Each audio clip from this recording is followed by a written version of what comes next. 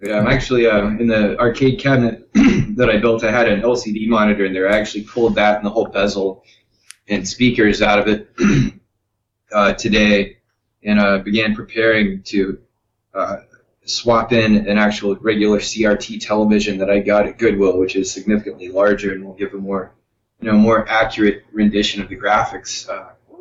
The computer hooked up to it, so I kind of had that on my mind. Nice. But, yeah. Well, we can talk about that a little bit because I didn't really do a lot of arcade. That said, I really like the movie Wreck-It Ralph. Yeah, that was good. I saw that. Yeah, that's a really awesome show. And the Namco makes these little. They're actually they're a television peripheral, right? So it's like a little box shaped like an old joystick, and then you can hook it up to the TV with,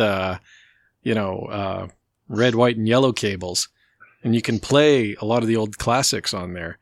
Yeah, I've seen that or heard that. I haven't actually seen one, but my well, you know what? We'll talk a little bit about arcades then, because my uncle had one, and my kids just had a blast.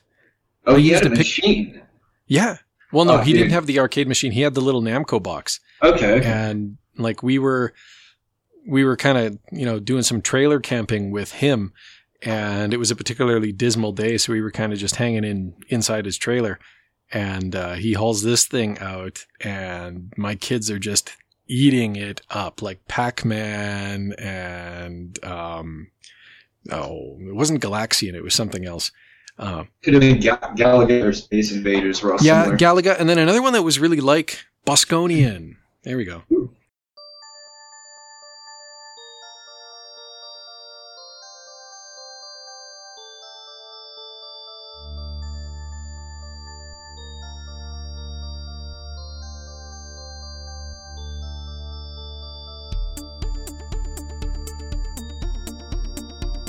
Well, welcome back to another episode of Spam, Spam, Spam Humbug. It has been a little while since I've had a chance to record one. We did a lot of the Roundup episodes to launch off 2016. And just by virtue of having focused on those and having pre-recorded a lot of those, now it's March and, time to finally record a brand spanking new episode. So we're going to go ahead with that. And fittingly, we're rejoined by Linguistic Dragon. Hello. It's been too long. That's right. Linguistic has returned from journeys and afar and is, once again ready to... All right. Forge ahead. There we go. And we've also got Boolean Dragon back again. Hello, everyone. Good to be here.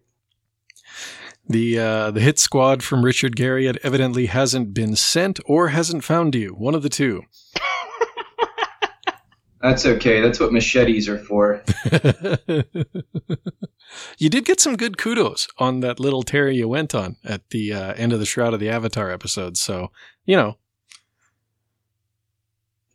Linker, it didn't happen. I need to read those. Well, all right. So what are we talking about tonight? Well, before we launch into topic, it has been a little while since we've done this, but as always, big hearty thank you to the Patreon co-producers. So that's Seth, Chris, Johnny, Dominic, Violation, Adam, Eric, Thorwin, Cody, Pascal, and Neil. And this whole episode is actually, or at least a part of this episode, a big chunk of this episode is going to be a big shout out anyways to these guys. But here is the official shout out to lead it off to Chris and Brad and Yos from BioWare. And also actually to Ian Fraser, Tiberius Moongazer, to those of us who know him as the project lead for Ultima 5 Lazarus. Chris, Brad, and Yos will be, their efforts as volunteers will be explained shortly. And Ian, of course, was instrumental in shopping around my initial request for volunteers at the BioWare Edmonton office. So, and also a big shout out to the Ultima Dragons, who I believe just last weekend, yeah, sounds right, celebrated their 24th anniversary. So, been going a long time.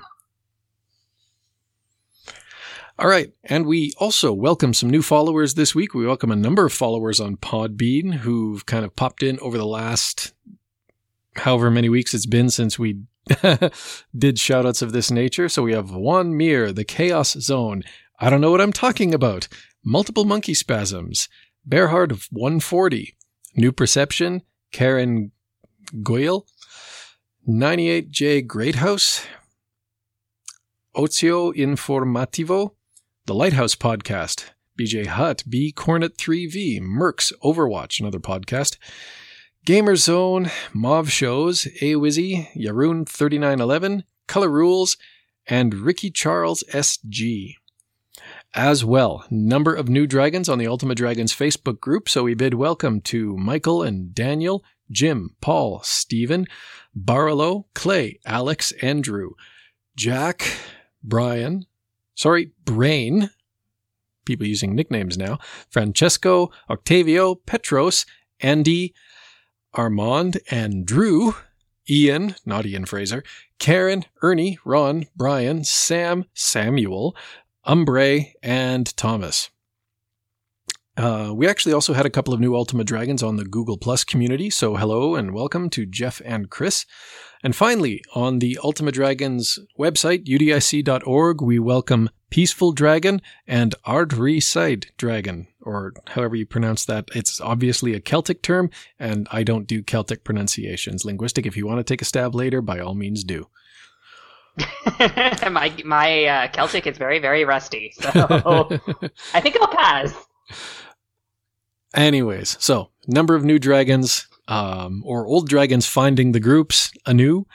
In either case, welcome and splut to all. Splut, the sound of a pie hitting you in the face, which is evidently how dragons greet each other. Now you know.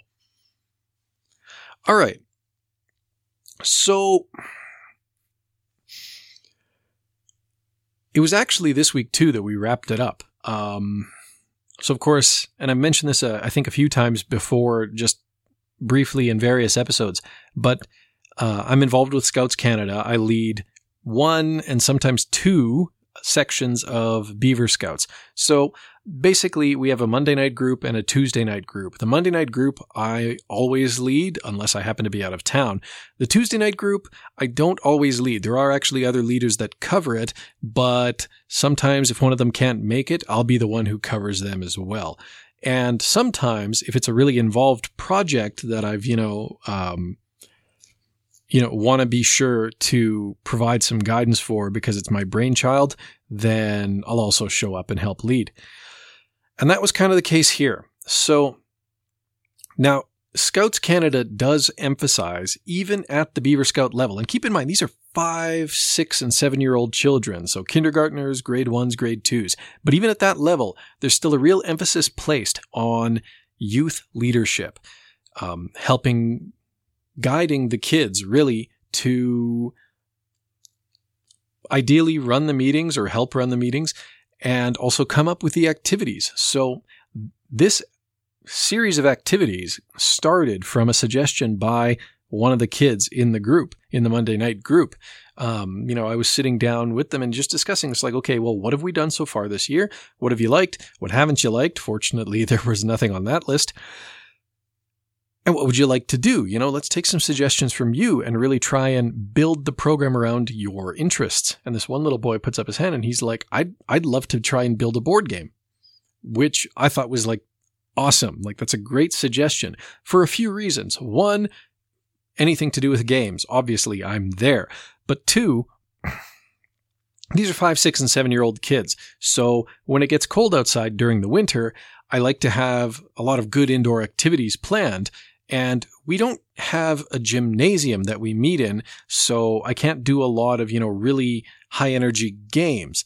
But something like designing a board game, well, that I can do. Like, we can do a lot of craft stuff. And this is cool because this is a little bit more involved, probably is going to be a little bit more involved than just building whatever neat thing I found on Pinterest. So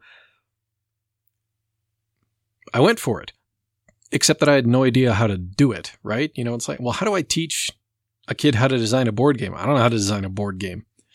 So I reached out to the one professional game designer that I know on a reasonably good speaking basis, Mr. Ian Fraser. Of course, he's the lead designer for Mass Effect Andromeda with BioWare Montreal. I don't live in Montreal, so the text of the message was more to the effect of, hey, look, Ian, I know you personally wouldn't be able to contribute because you're more than half a country away from me, but is there anybody at the Edmonton office? Because, of course, BioWare started in Edmonton and their main office is still here.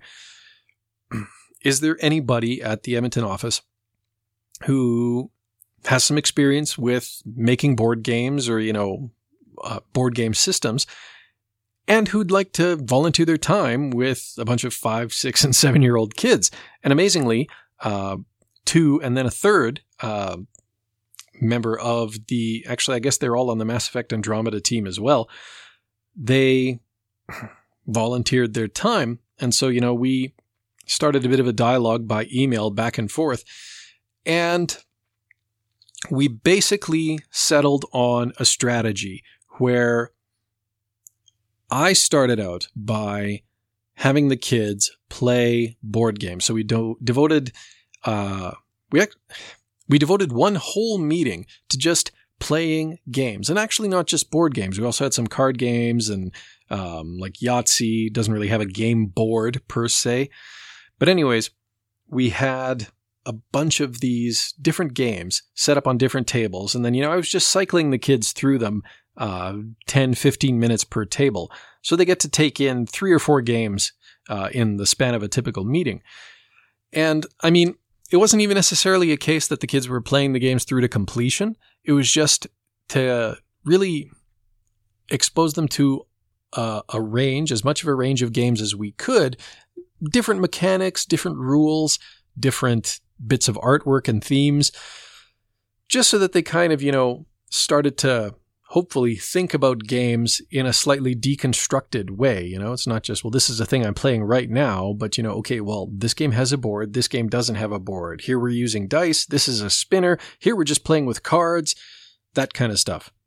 I also spent a good 3 weeks, so before and then the week of this playing games meeting and then afterwards too, just encouraging them, okay, go home, play games with your family. Think about what's fun. Think about what isn't fun. Just really trying to keep board games first and foremost in their minds. And a lot of them actually responded really positively too. So, I mean, also, I guess a big shout out to my beavers because they did an amazing job of, just picking up this idea and running with it. And whenever we would sit down and be just like, okay, what games did you play last week? When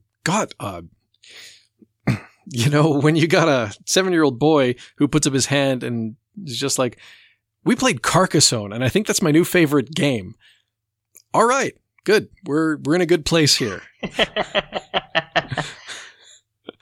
So, anyways, so that was the lead up. And I mean, I did a little bit of research online too, did find some teaching resources regarding, how to teach the basics of board game design to children. And that was obviously, there's some subjectivity there. So, a lot of difference of opinion as to exactly how to go about approaching it. But that was the one consistent thing. Get the kids playing games ahead of time. Ask them questions about the game, get them thinking about the game, get them thinking about why this game is different from that game. Just get them playing games. Which I guess is a good piece of advice actually for any aspiring game designer. How are you going to really make a game if you don't study games that have already been made and understand them at a mechanical level? Understand them at just the level of fun. Why is this game fun? Why do I find this game fun? Why don't I find that game fun? It's the old adage, you can't be a writer if you're not a reader.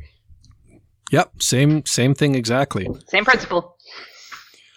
So Yeah, that's actually something that Stephen King recommended as far as his advice to writers is to just never stop reading. Oh, that's a lot of authors' advice. Yeah, that's one of the key differences between somebody who is simply a consumer and somebody who's a producer.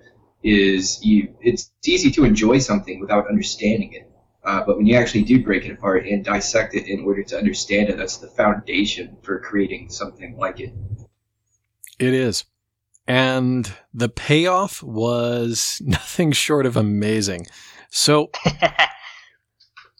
and it was kind of unfortunate, but the only week that I could actually get the guys from BioWare out, the week that really worked well for them, and I think the reason it worked well for them was the fact that the Monday, at least, was actually a stat holiday, okay? And, like, normally I wouldn't bother doing Beaver meetings if they fell on a stat holiday. But in this case, it's like, no, I got to make an exception because this is when they can come out. And so worth it. So I had a couple of kids that, didn't necessarily, didn't come out to the meetings because it's a long weekend. So, maybe they go and like visit people and whatever else, and they're not back in time. That's fine. But most of the group came out. And of course, Chris, Brad, and Yost came out. And it was great because for about 20 minutes, they sat down with the kids and they just ran through a bit of a deconstruction exercise. So, we looked at the games that the kids had played, both at home and then in the meeting, and just started picking them apart.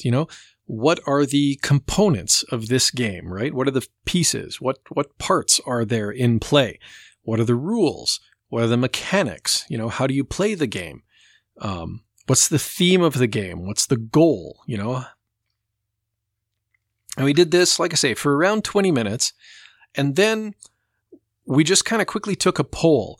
And, out of all the games that all the kids had played, because this was a point too that they made during the presentation, which is that, even as professional game designers, they don't always try and invent stuff, or actually maybe they don't often try to invent stuff out of thin air, right? They're not trying to necessarily come up with new game system ideas or game mechanic ideas completely out of thin air. Sometimes that innovation happens and it's great when it does, but it can be just as rewarding to take something that's been done elsewhere and then just modify it to suit your needs.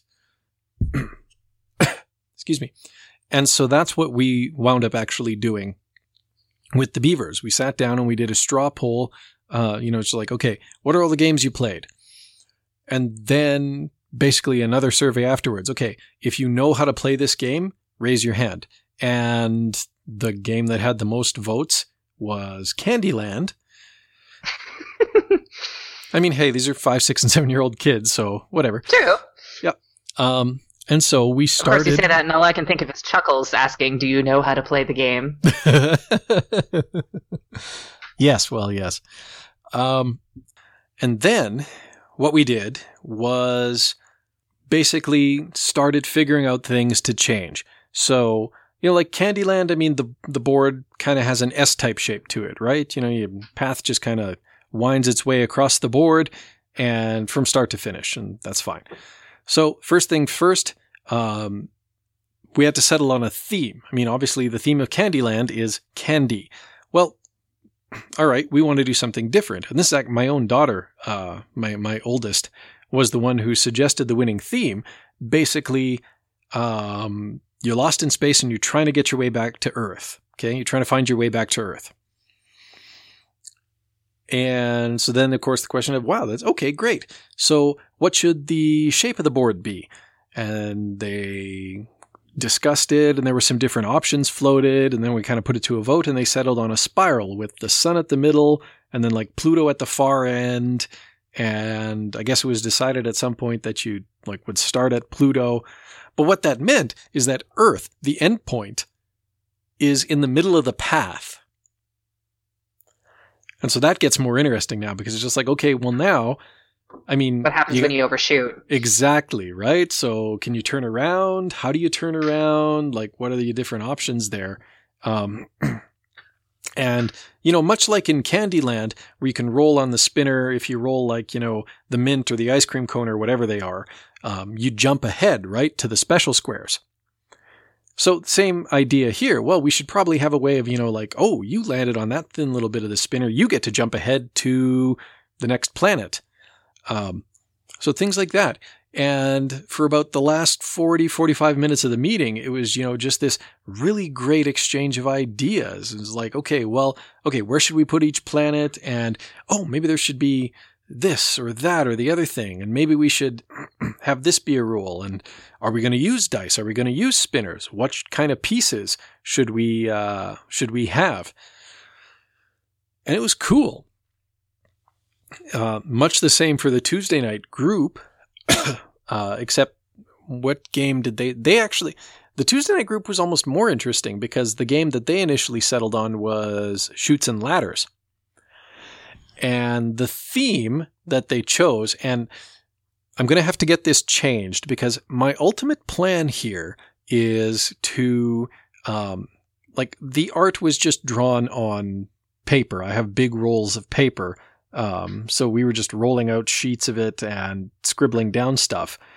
My job for the next couple of weeks is going to be to try and make fancier art and then with that, see if I can't get both the Monday night groups game and the Tuesday night groups game printed. I found a company that, will print small runs of board games, and they do everything, the boards and the spinners and the tokens and the boxes and everything. So what I want to be able to do is send each kid home with a nicely boxed copy of a game that he or she helped create. That's great. Cool. Yeah, no kidding. So yeah, which company? Unless you're not mentioning people that aren't sponsors. I'm happy to throw this one out there because you know what? If in a couple of weeks people identify major problems, then I'm more than happy. So the website is boardgamesmaker.com, which is an offshoot of another company, the name of which is I can't remember. But anyways. But yes, boardgamesmaker.com. That's what I'm focusing on, at least for right now, as, being where I'm going to go through. I have found some other services, but a lot of them are like, 500 units minimum. And it's like, I don't even want to think about what kind of a nightmare it would be to license this game. Like who would even hold the license? And, I'm going to start losing track of these kids in May, right? So where do the royalties go?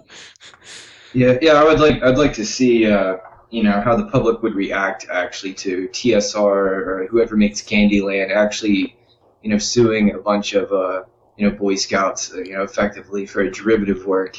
Mm-hmm. That would be some great PR for the company, I suppose so. And you know what the thing is? I say we used Candyland at the template, but it pretty quickly diverged. So yeah, it's effectively a total conversion modification of an existing game. Right.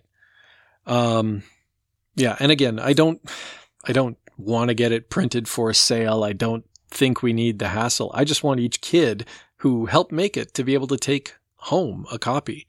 So I was more than willing to, get the game boards and stuff printed as deckled or as decals and just make the stuff myself. But hey, great. I found a service that'll do a small production run. I'm so there. I got the budget for it. So anyways, Tuesday night group. So what did the Tuesday night group do? They started with the idea of Chutes and Ladders. Now, thing is, they picked Star Wars as their theme. Okay, so the Monday night group just picked space generically. Tuesday night group picked Star Wars as their theme. But here's the thing. I can actually, with almost no significant changes to the rules of the mechanics of the game, make the game to be about beavers in a stream. Because what they settled on was that, okay, Star Wars-y type theme, but basically you were running around this board trying to collect lightsabers, and then you're trying to return them to something in the middle. I can't remember what they decided on, but there's a point at the middle of the board where you gotta bring all the lightsabers back to. And the armory. Yeah, something like that. The armory. And so I mean, I could just as easily make this about, beavers trying to build a dam in a stream, right? It doesn't matter really what the collectible is or what the end point is. It's very easy to just swap one theme for another with that.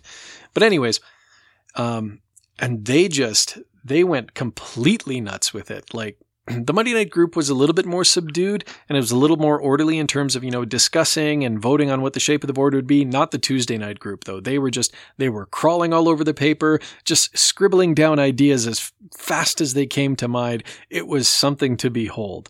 They unlocked and just went wild with it. But at the end of the day,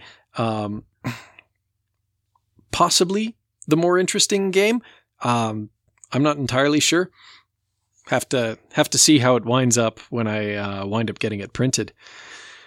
But by the way, every time you say "I'm not entirely sure," you really need to say it like Lord British from Ultima 9.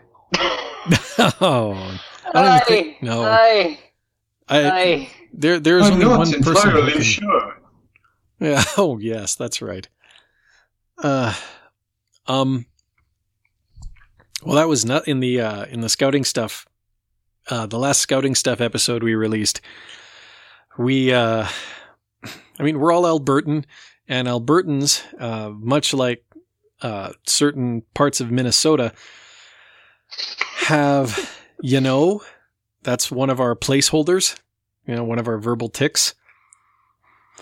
And so we were just relentlessly mocking our own tendency to say, well, and of course, right off the bat, the suggestion is made. It's just like, it's too bad this is a scouting podcast because we can't tell you to drink alcohol.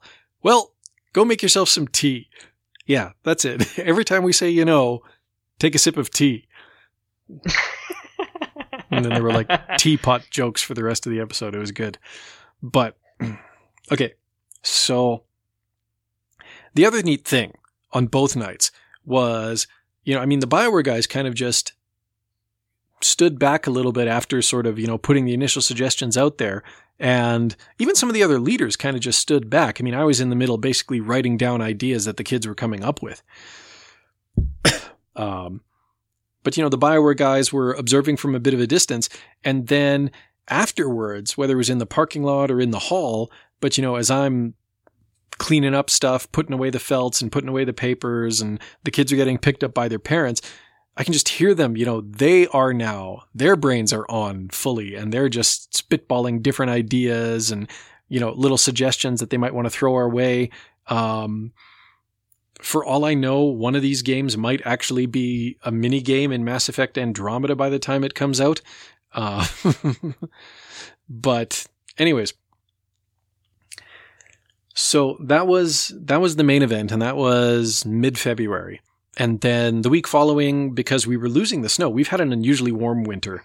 Damn El Nino. Although now we're apparently slated to get just like deluged, so whatever. But, so we were losing the snow. So the week following, we took the kids, sledding. That had been our plan. And then just this week, so the 29th and the 1st, we came back and we had the kids do sort of one more session, just based on the feedback from the BioWare guys.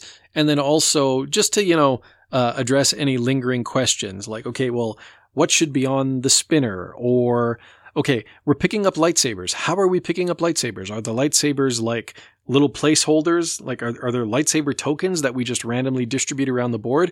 Or should there be a special square? Like, should there be multiple special squares that you land on and then you draw a card? And maybe the card has a lightsaber on it, but maybe it's some other piece of debris. And what happens if two players bump into each other? Do they have to fight and then the winner gets a lightsaber? And if they fight, how does that fight get resolved? Like, is it just whoever rolls the highest on the dice? All of these kind of questions.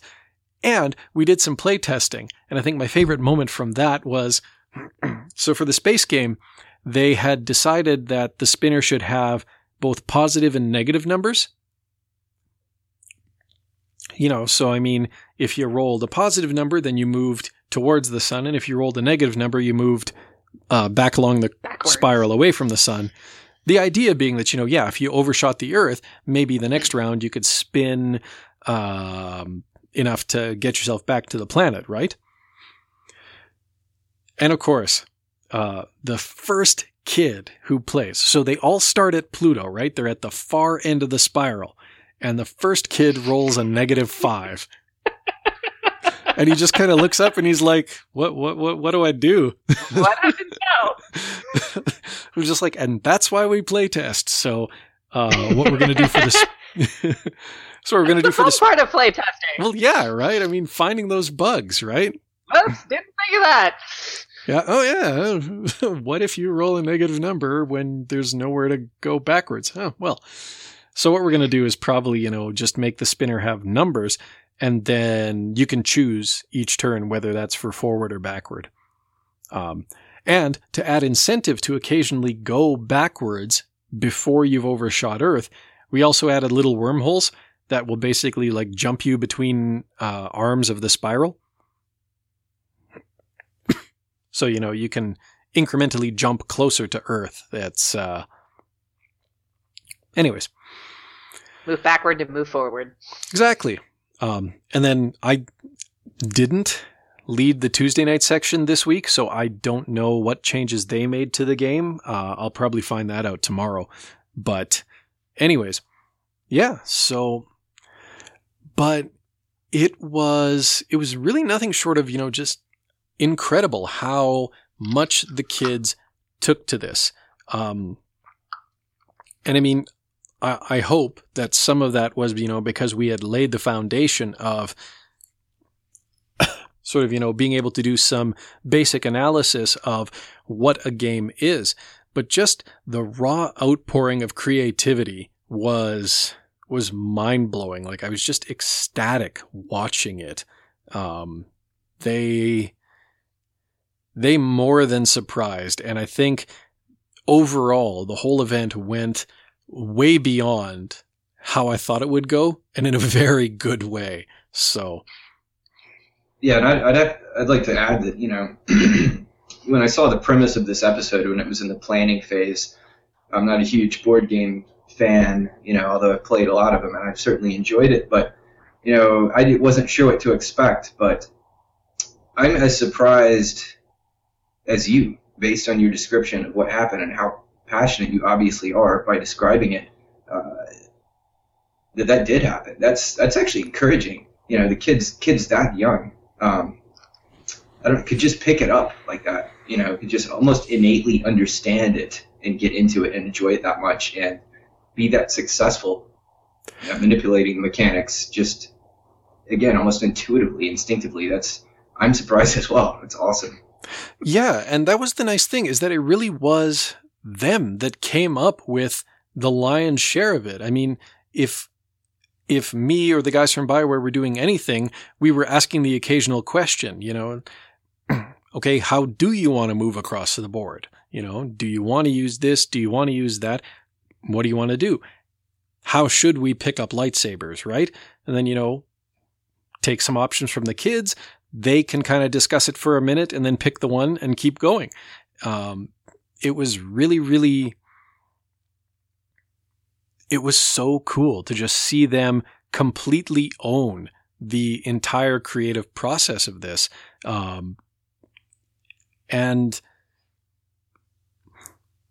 you're right. I mean, just on the one hand, you wouldn't think that, a 5-year-old could really pick up these concepts and run with them successfully. But, I guess the whole thing about scouting is that, we really do try and, or at least my interpretation of scouting is that it really is about, those experiences, well, A, that you don't necessarily get anywhere else or many places else.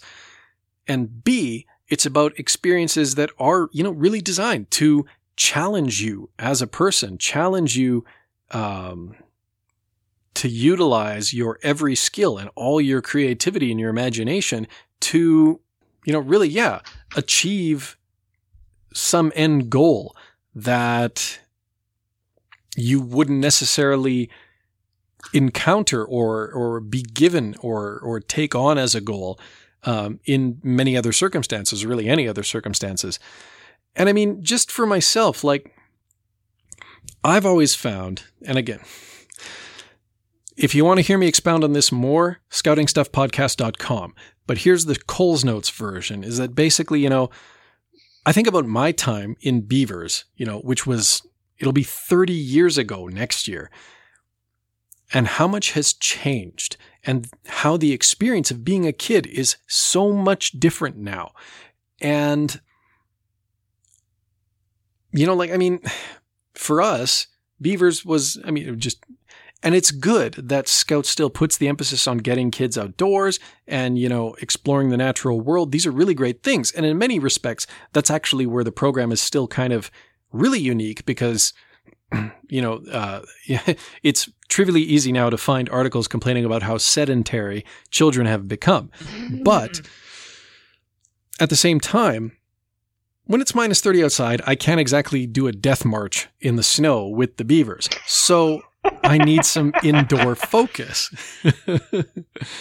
And that's where it's hard because, nowadays, these kids, they all have their Minecraft creations and they've all got, there's all of this great stuff now for introducing kids to this, that, and the other thing, especially when it comes to technology. So the challenge that I've perceived really is finding ways when the kids are indoors to really be different, right? Even doing crafts isn't necessarily enough because they're going to do that at play school or kindergarten or whatever they do. Even the grade 1s and 2s do crafts sometimes. So how do we really distinguish ourselves? And last year, the big thing was we had the teleconference with Richard Garriott, right? He came and talked to the kids online. It was a Google Hangout. But, he talked to the kids about space. And that was really, really cool. And that was kind of the highlight of the year for a lot of the Beavers and the Cubs because we did a joint thing between the two groups. And this year, definitely, I would think the board game is kind of our highlight piece. And you know what? Well, although I say that now, but next week, So next week we're going to be doing an outdoor activity, but then the week after that, I have a friend who's he's part of what's called NALUG. It's the Northern Alberta Lego Users Group. So these are the guys who do the really crazy ass large scale Lego builds. All right. Do you remember seeing on Kotaku about, probably around a year ago, maybe not quite a year ago, someone had built one of the carriers from Homeworld out of Lego? Oh my. Yeah, it was a beautiful piece. I did see a working automobile that actually used the pneumatic, engines and tubes and all that was built out of God knows how many Legos on YouTube. It was moved at about 4 miles per hour, but still, it moved with people in it. It was insane. But nice. Well, anyways, I'll put a link in the show notes, but basically on Kotaku, maybe a little less than a year ago, there was a story about a guy who'd built one of the carriers from Homeworld out of Lego. And big model, probably in several feet long at any rate. And that was one of the guys in this group. So anyways, they will be coming out to our meeting and they will be bringing their small-scale recreation of Hoth. Oh, boy. And a bunch of sort of just extraneous Lego pieces on the Star Wars theme. And they'll be helping the kids do stop-motion animation. Yeah, that sounds like a highlight to potentially rival a board game. Yeah, I know, right? So, but... Thinking, hey, I want in on this. I know. my longtime friend Colin, who I actually met in Beavers, is just like, I want to be in Beavers now again. Kenneth, as cool as stop animation is, which I actually did like on my own with an old video camera that used to VHS tape like way back in the day with clay, awesome. But just to back it up a notch, when you were talking about the more traditional purposes of the Scouts, I could be wrong about this, but it's my understanding that like the original mission of the Scouts was actually to teach basic survival skills. Well, sort of, right? I mean... Right, literally how to survive in the woods. But if that's at all true, it's interesting what you're talking about with board game design and the inherent logic, mechanics, things like that. You can connect that. The next level of that is actually an introduction to code, of the mathematics and the logic of codifying, actually writing programming code, that uses the same types of rules and things and the same sorts or similar sorts of graphical representations of the board pieces, if you will, that the Scouts has moved in a way from teaching basic survival skills to more modern survival skills of how to actually survive in the modern world. Well, hold that thought. With more advanced skills, essentially, more practical skills. And I would not say that learning stop animation really equates to that. Maybe not. But, on the other hand, I mean, could be a lot of fun. Who doesn't like Lego? But give me one moment.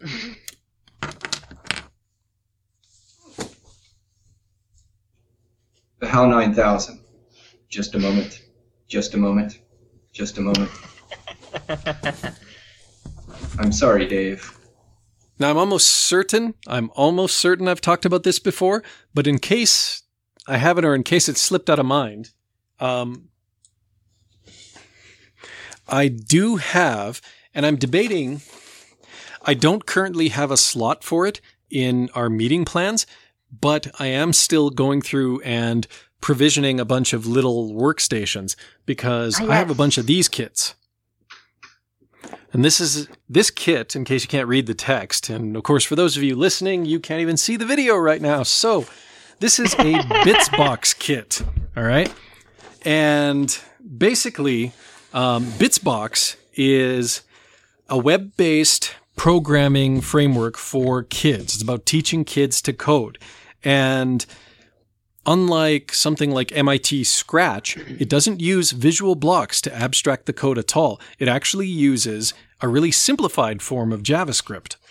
So, like for example, inside the box, there's this big booklet, and you open the booklet, and it's, how to, here's some mini apps to get you started. I mean, a simple 2-line app, fill, bracket, single quote, blue, single quote, bracket, stamp, eagle. So basically just a really simple program that'll fill the background blue and then put a eagle, a little image of an eagle onto the background centered in the screen.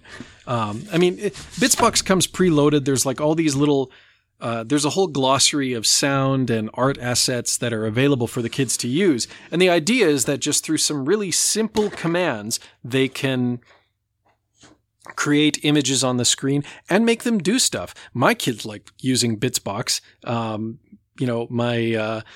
My second daughter, her favorite thing is to make a very simple game on Bitsbox where there's a burger on the screen, a hamburger, and when you tap it, it explodes. Done. They should have really had this like on the Apple II when I was in elementary school. I would have enjoyed myself a lot more. Yeah, I'd have had a lot more fun, definitely. I like using Bitsbox. Think of all the delight of, and I hate to phrase it in those terms because on the one hand, I know as someone who's gone through computer engineering and who's studied, how to structure programs and like how to handle variable declarations and memory management and all the rest. I know that at some level I should just despise Visual Basic. I really should, but I don't. It's such a simple and fun, frankly, language to use, even if it's woefully inefficient.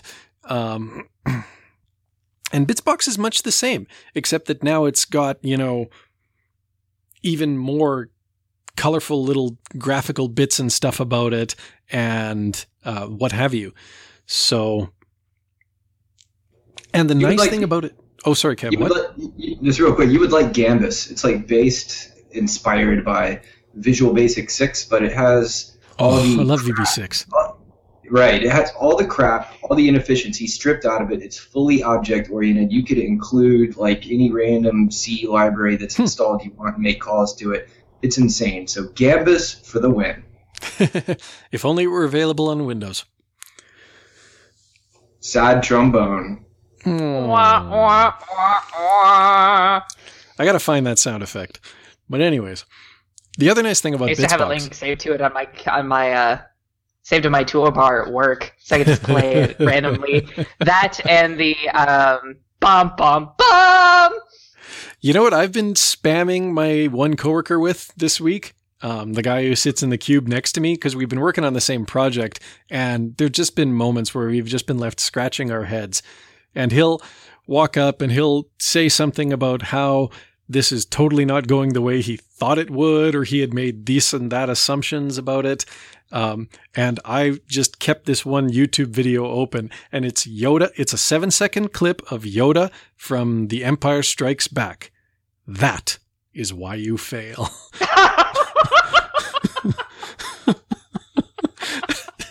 I've just been relentlessly spamming this all week because it's just one of those projects. But wonderful.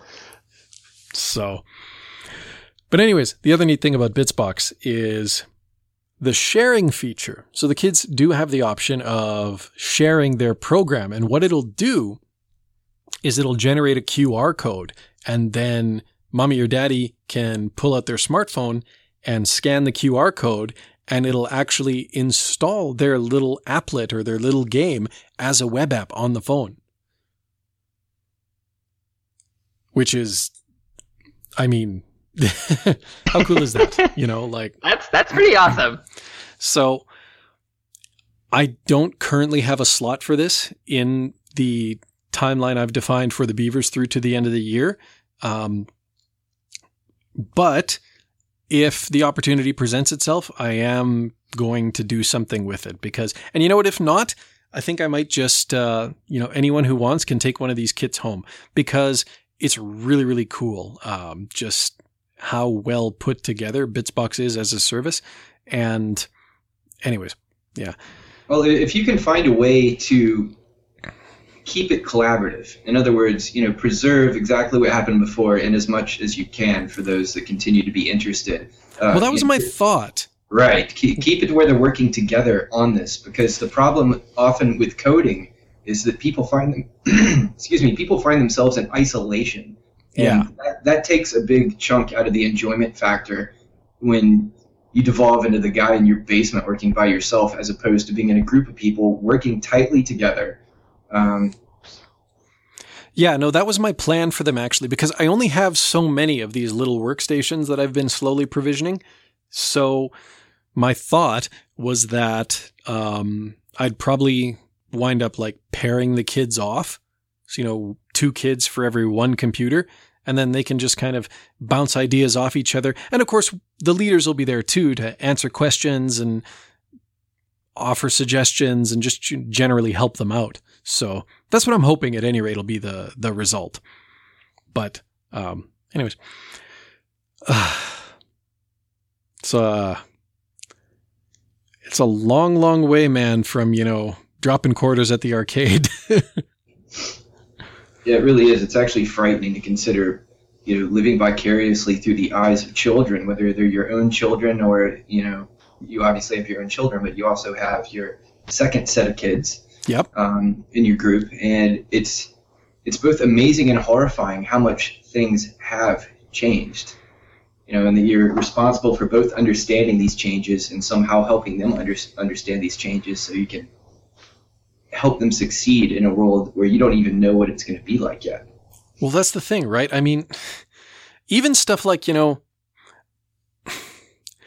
the one hand, my eldest loves playing Word Rescue, which is the same game that I played when was, around her age. Maybe a little bit older, I think, because it came out in the 90s, I think. I'd have to double check that, actually.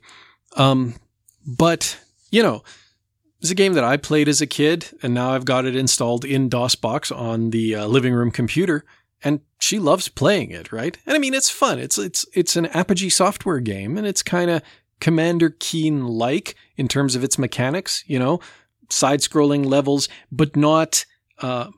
But like within the level, you're free to move back and forth, right? It's not like a Mario game where once it's off screen, you can't really revisit it, right? So it's just, no, you can run back and forth, and you have to run back and forth to collect the various images that correspond to the words that you find. And there's, some monsters and a basic little way of dealing with the monsters. You can drop buckets of slime on them or whatever. In terms of, it helping her as a reader, well, she's already well above the level that the words in it are at. But still, I mean, she enjoys playing it. And actually, I have to make good on a promise because I told her that once she passes Word Rescue, I would install Commander Keen for her. And she passed Word Rescue, so I have to do that. But the other thing that she plays is Prodigy. ProdigyGame.com, which is think about this. My daughter in grade 2 for her math homework is now obligated to play an MMORPG. I grew up in the wrong century. I was going to say, that is not anything I would have heard when I was in school. And it's cool, right? Because it's kind of like this, it's JRPG type artwork, and even the music kind of hits on the JRPGs. Kevin, you would probably get a kick out of the combat music. You really would. I would probably order the soundtrack for it and rock out to it in my car with the windows down. I got the Final Fantasy 4, 5, 6 original sound. You don't even want to start with that, but yes, I can actually picture that pretty easily. Yeah. So, but everything in the game is resolved through math. And it actually, I guess it uses the Ontario, so that's another Canadian province. It uses the Ontario math curriculum as its standard. And it covers grades 1 through 8. So, of course, my daughter's in grade 2. She's definitely at the early end of it. She'll be playing the game probably for several years.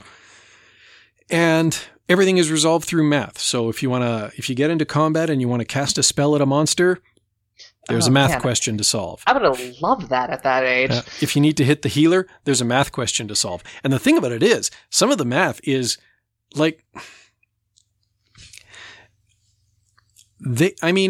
when I was in grade 2, we were learning our pluses and our minuses, and I think we just got into multiplication. She's doing algebra. It's not portrayed as such, but it'll give her like a basic equation. This minus blank equals that. What is the blank? Well, that's algebra. Even though there's no X there, that's still algebra at a very basic level. It reminds me of being a dungeon master a little bit, I guess, yeah. So, anyways, she's been doing really well with it. Like, her math learning has really picked up, which is good. But she just enjoys playing it for its own sake. Like, she just genuinely embraces the game. And it's almost weird to me because I grew up playing single-player RPGs, and I still mostly identify as a single-player guy. I play the Old Republic. Oh, I can talk. I play the Old Republic, Star Wars The Old Republic, because my wife likes it, and it's fun to bonk things with lightsabers. Fine, I get that. But that's about the extent of my MMO career is, I have date nights with my wife that involve playing MMOs. One in particular. Not Shroud of the Avatar? Don't get me started. that combat engine and me, we are not made to get along. Do we need? We are not friends. Do we need a second sad trombone here? I'll find the sound effect. But anyways. But you don't want me to do it again? Anyways. This is why I don't play the trombone. I'd be doing that all day long. Actually, one of the guys who contributes occasionally to the Scouting podcast is an accomplished trombonist. I should get him to just do one for me. Think. Anyways. Crap. I had a train of thought, and it's like a smoldering wreck somewhere back there. It's officially a spam humbug episode now. We've officially derailed. Yep, pretty much. Well, while you were covering your lost memory fragments, I'd like to say that I recently heard an NPR story where they said it was not, in fact, a sad trombone, but a sad flugelhorn. Ah. I could believe that, actually. As could I. Now, how many of our listeners are savvy enough to appreciate the subtle differences between a trombone and a flugelhorn? Well, I ask you. No, but anyways, just coming back to Prodigy for a bit. That's right. So, I mean, I'm a single player guy, but it's hilarious to me to watch my daughter play this game now for its own merits as an MMO, because why does she play it now? I mean, she relentlessly grinds the dungeons in the game, right? So she's always doing math questions, and we're always helping her with math questions. But why is she relentlessly grinding the dungeons? Because she wants to get the nicer player house, because she wants to get the fancier armor that's pink, things like that, right? Like, she's totally gotten into this grind and gear cycle, and it's hilarious.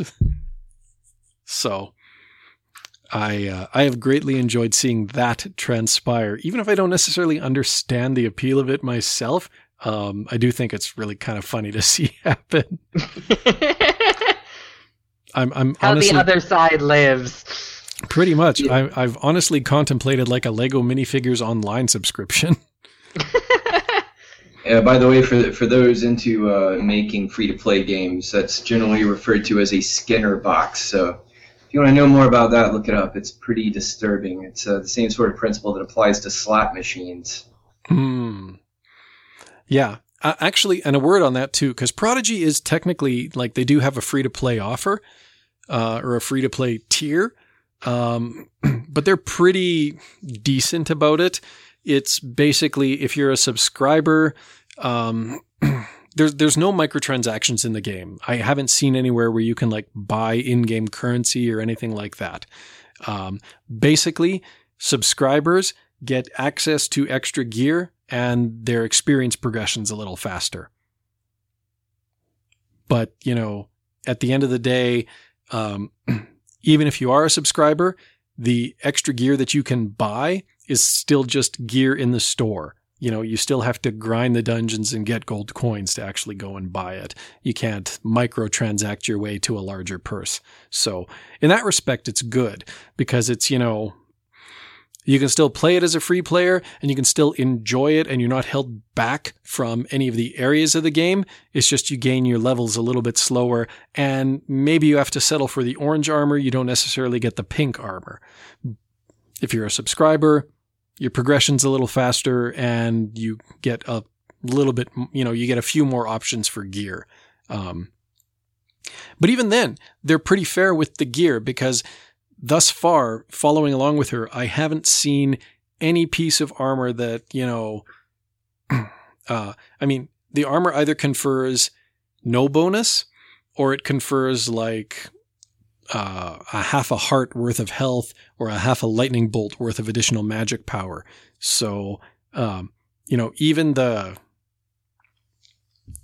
high end gear that she's buying, because we did actually subscribe to the game because she's taken to it so much, still only confers, those very minimal bonuses. And there's free gear that does it too. So, you really aren't losing out on much by playing Prodigy for free. It's thankfully devoid of those more, gambling type mechanics. Yeah. That said, I was for a little while a sucker in the Old Republic. But I mean, to my mind, it's just, I've enjoyed the game enough. Here, I'll put $20 down and now I have, a custom suit of armor and a couple of other things. Great. Yeah, just to add to that, what was the name of the company? It was like universally derided for making the ultimately exploitative free-to-play web-based games. I'm not sure. Zynga? Zynga. There you go. I was thinking King, but no, it is Zynga. Yeah, they actually had a psychologist. They hired people that had nothing to do with game design specifically to perfect the Skinner box to implement those mechanics in their game to maximize ROI, which is disturbing, but hey. Yeah, I mean, it is. But then again, you mentioned King.com, and you look at how much Clash of Clans makes or how much Candy Crush makes, and you're talking about games that are netting in the tens of millions of dollars per day. Clearly, it's well-founded psychology, whether or not the use of it in this way is particularly ethical. That's true. The crux of it is there's a random element and you get an occasional reward. And yep. Somehow that speaks to something deep in our psyche that compels us to continue rolling the dice. Everyone likes a game of chance. Most people do at any rate. I mean, come on, dice games have been around for literally thousands of years. So that's why I don't play cards or dice. I prefer Street Fighter 2. Game of skill. You know what? I don't particularly care for the gambling type games. I mean, my go-to card game is Hearts. The fact that that's a particularly bloodthirsty and cutthroat game will not comment on my psychology based on that. But anyways.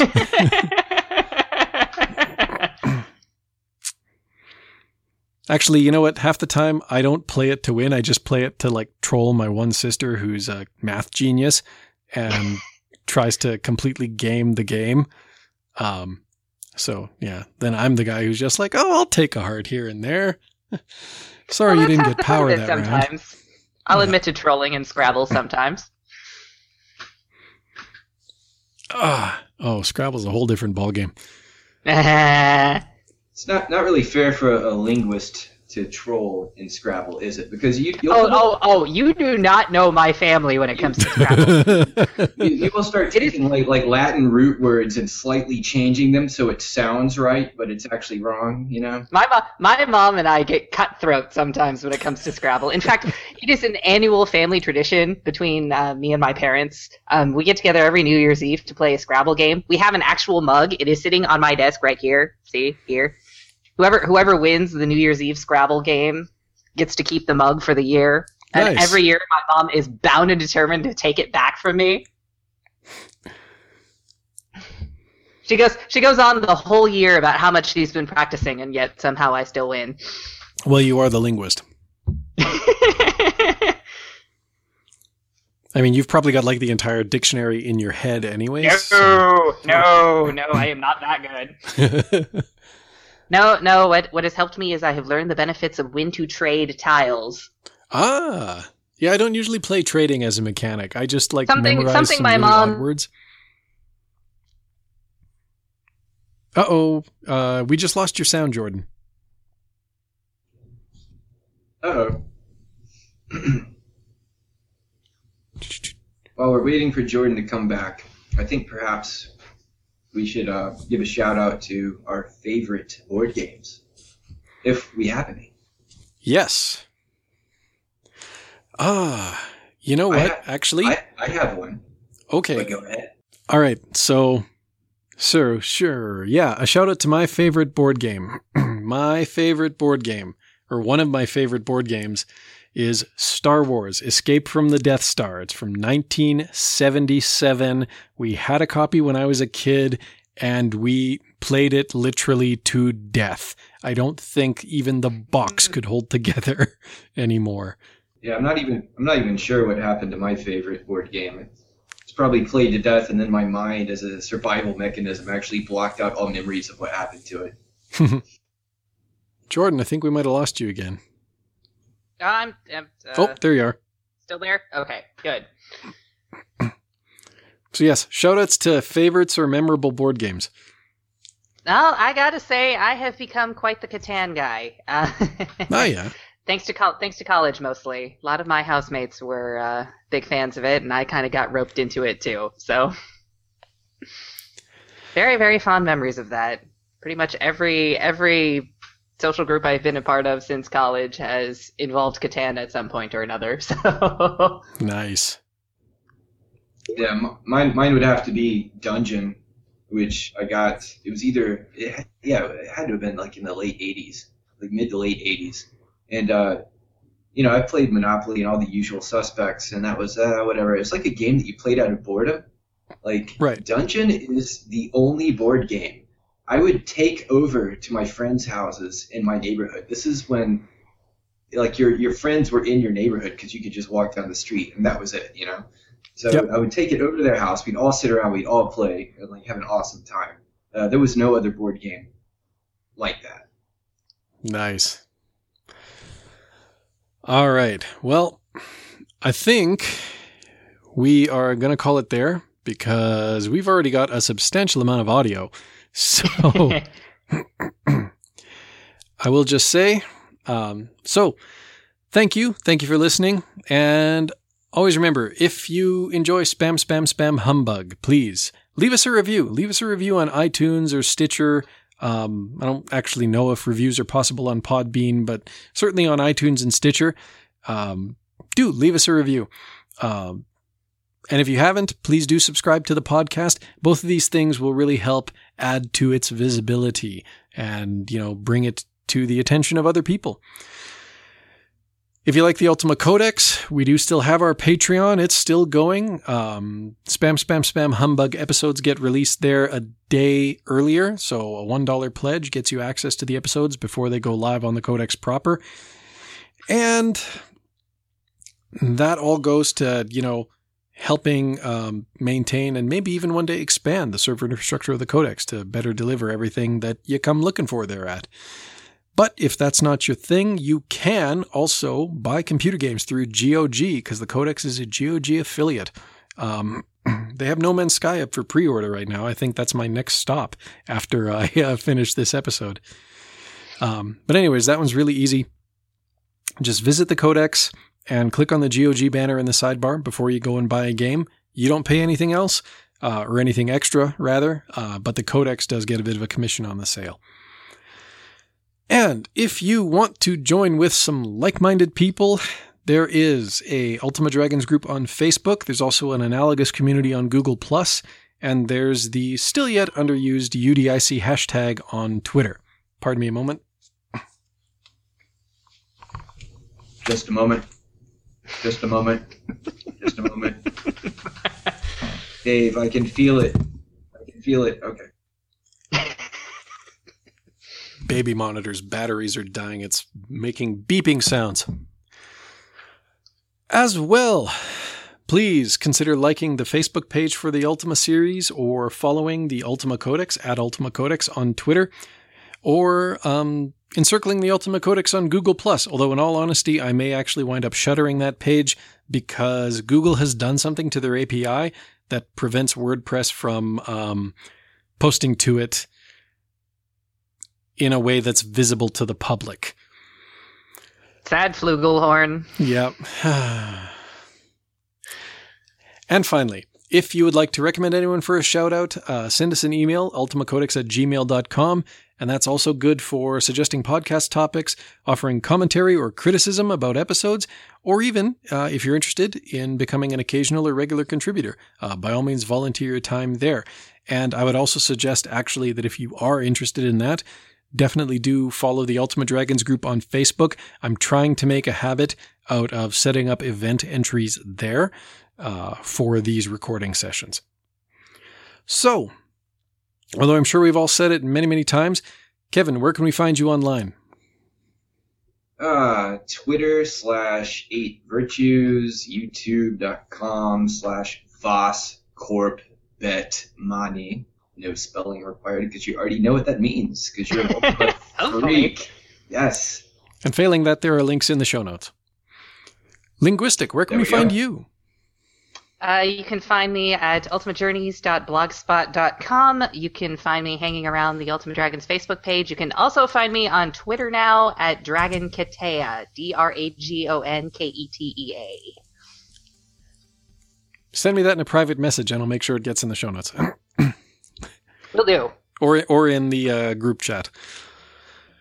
All right. And of course, myself, I'm on Twitter, WTF_dragon. I'm on Facebook. Of course, you can find me at theultimacodex.com. I've also got an About Me landing page. Links are all in the show notes. Thank you for listening. It's good to be back. Good to be recording new content, not just doing recaps or roundups. And until next time, be virtuous.